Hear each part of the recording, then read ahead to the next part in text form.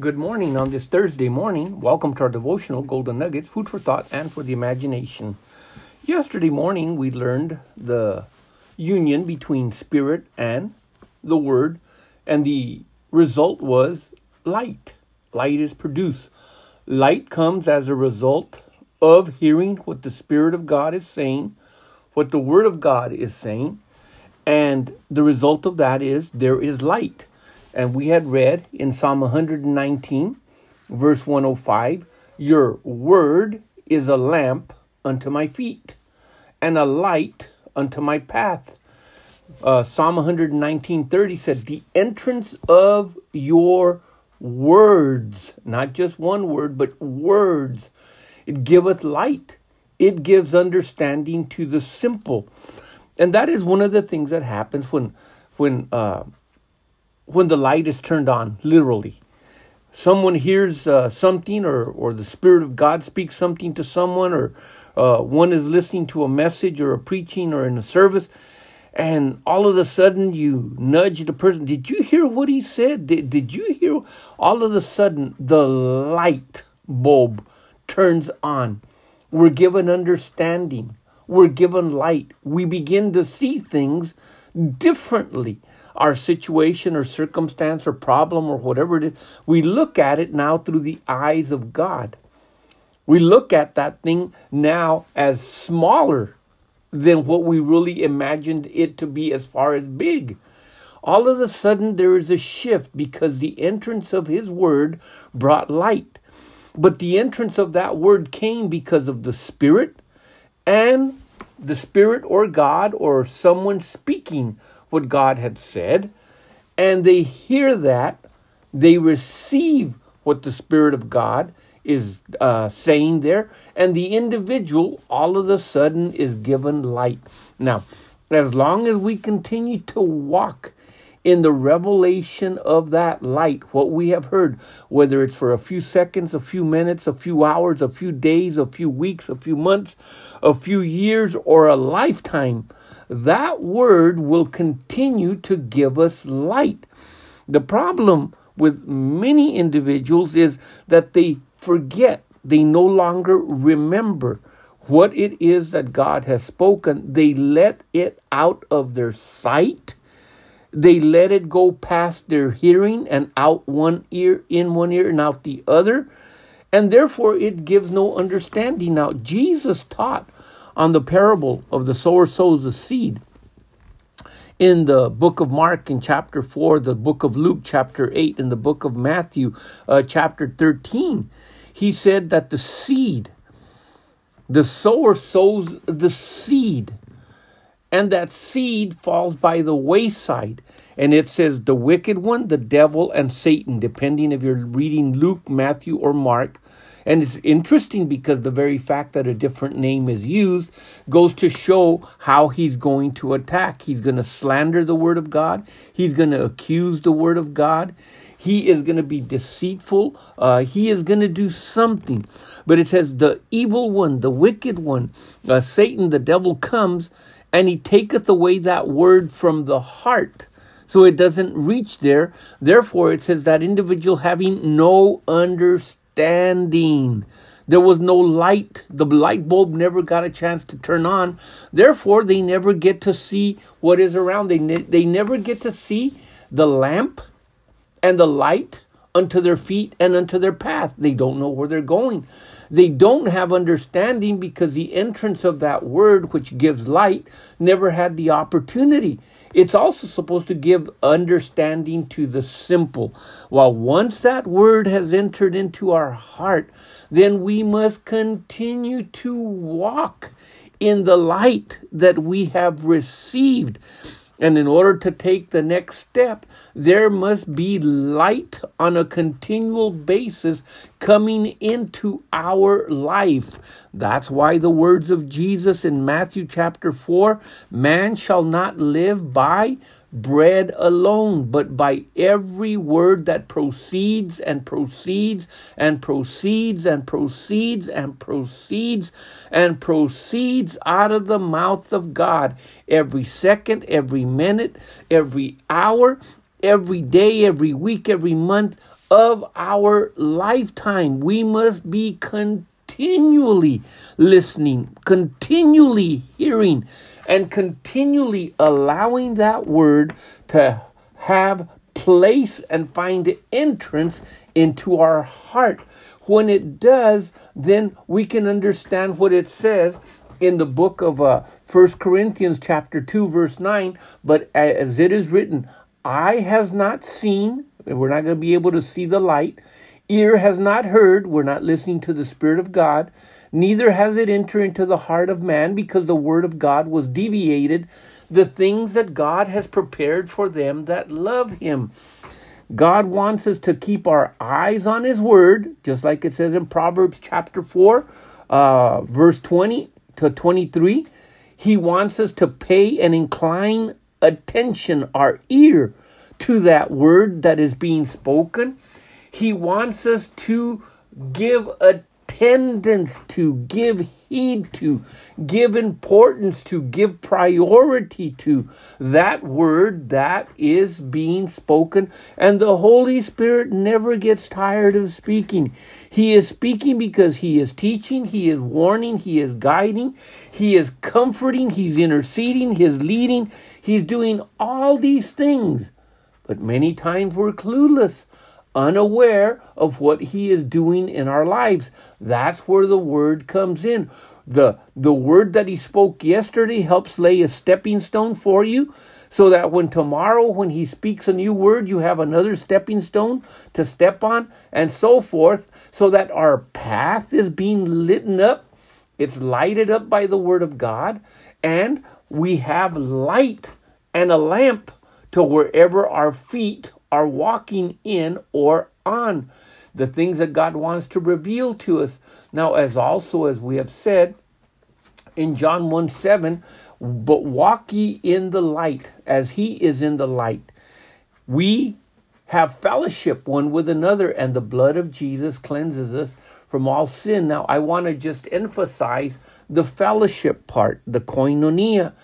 If we walk in the light, we begin to know him, not know about Jesus, but we get to know the person. Now, I remember in school, having heard about George Washington, having heard about Lincoln, even read stuff and materials on them. Now, even though I knew about these men and that they were presidents and when they served and what they did for their country, that doesn't mean that I know them. It just means that I know about them. A lot of Christian believers know a lot of things about Jesus. They know where he walked, where he ate, what he did, but they do not know him. And that is where we meet the author and the finisher of our faith, in the person of Christ himself. He starts it, he finishes it. He's the Alpha and he's the Omega. He's the beginning and he's the end. And whatever God begins, according to the book of Ephesians in our lives, whatever God does, according to the book of Philippians, God is the one that initiates the work in us, and he also wants to finish it. But God is also the one that is working in us both to give us the will and give us the ability to accomplish the task that he has set before us. Now, it says in the scripture that we also have, along with hearing what he says, acting upon what he says, confessing the same thing that he says. The word confession and the word profession in the New Testament mean exactly the same thing. They're interchangeable. You can say confession or profession. To profess something or to confess something is to say the same as, in the same place and at the same time that someone else has spoken or said something. You not only agree, it's not just a mental assessment, but it is a belief down deep in the heart that what you are saying and what they have said, you agree with. Now, the scripture shows us this. Now, it's been taken to an extreme in the day and age that we live, where people can just simply name it and claim it. Just because you speak it, just because you say it, does not mean that it was born in the heart. It may have been born in the mind, but not necessarily in the heart. It is in the heart where God speaks to us.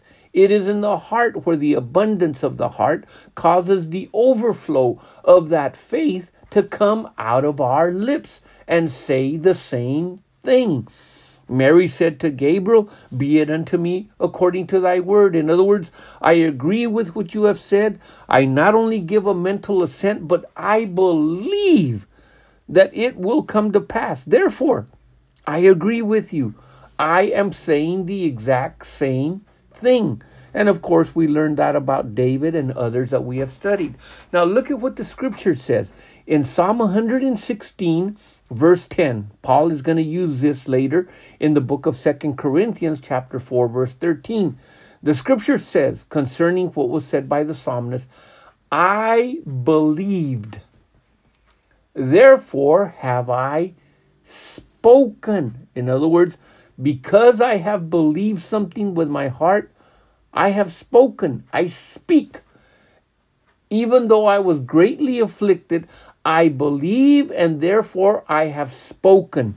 Now here's what Paul does. He takes from the Old Testament and he applies it to the New Testament. And this is what it says in 2 Corinthians 4:13. We having the same spirit of faith. He calls here faith a spirit that can be imparted, a faith that can be part of us and part of somebody else, or even 100 people at the same time, without the limitation of what that faith is, because it will bring to pass within itself whatever it was sent to do. Here's the scripture again. We having the same spirit of faith, according as it is written. Where was it written? Psalm 116, verse 10. I believed, and therefore have I spoken. Then he goes on to say, we also believe, and therefore speak. See, it's the believing part and the speaking part that go together.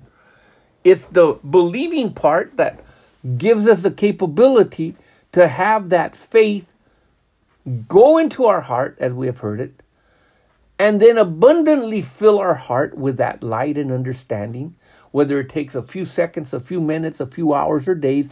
Then all of a sudden it's blurted out, right out of our mouth, as a confession. A confession of what? A confession of agreement that God said, I am who I am. God said, I am forgiven of my sins. Therefore, I believe that. So I'm going to say, I have been forgiven. If I go and say something contrary to that, then I am going contrary to what God has said. If God has said, by the stripes of Jesus, you have been healed, then if I say, well, if that's true, then how come I'm still sick? I'm not saying the same thing he's saying at the same time in the same place when he is saying it. I am going contrary to what he is saying.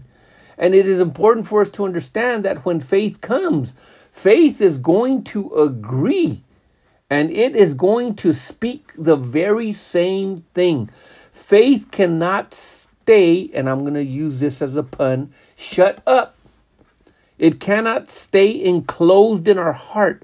Out of the abundance of the heart, the mouth is going to speak.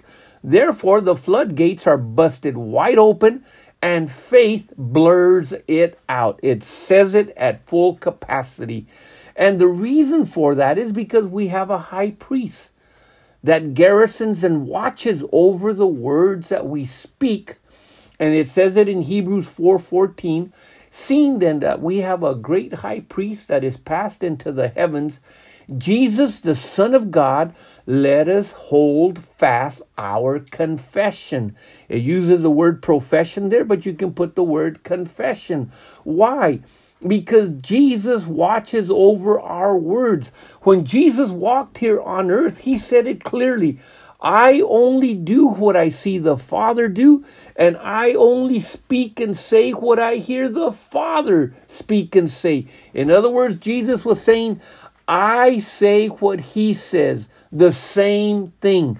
Even if it offends, even if it goes contrary to man's traditions or beliefs, I will speak the same thing that God has spoken. I will say the same thing that God has said. And it doesn't matter if you agree or disagree with it. That is just the way that it's going to be. I cannot go contrary to the Word of God. And that's why there was so much success in the life of Jesus in everything and in all the things that he did, because he always said the same thing that the Father said. Well, we've run out of time. We'll pick up on this tomorrow. Join us then on Friday. But until then, the Lord richly and fully bless you. In Jesus' name, amen.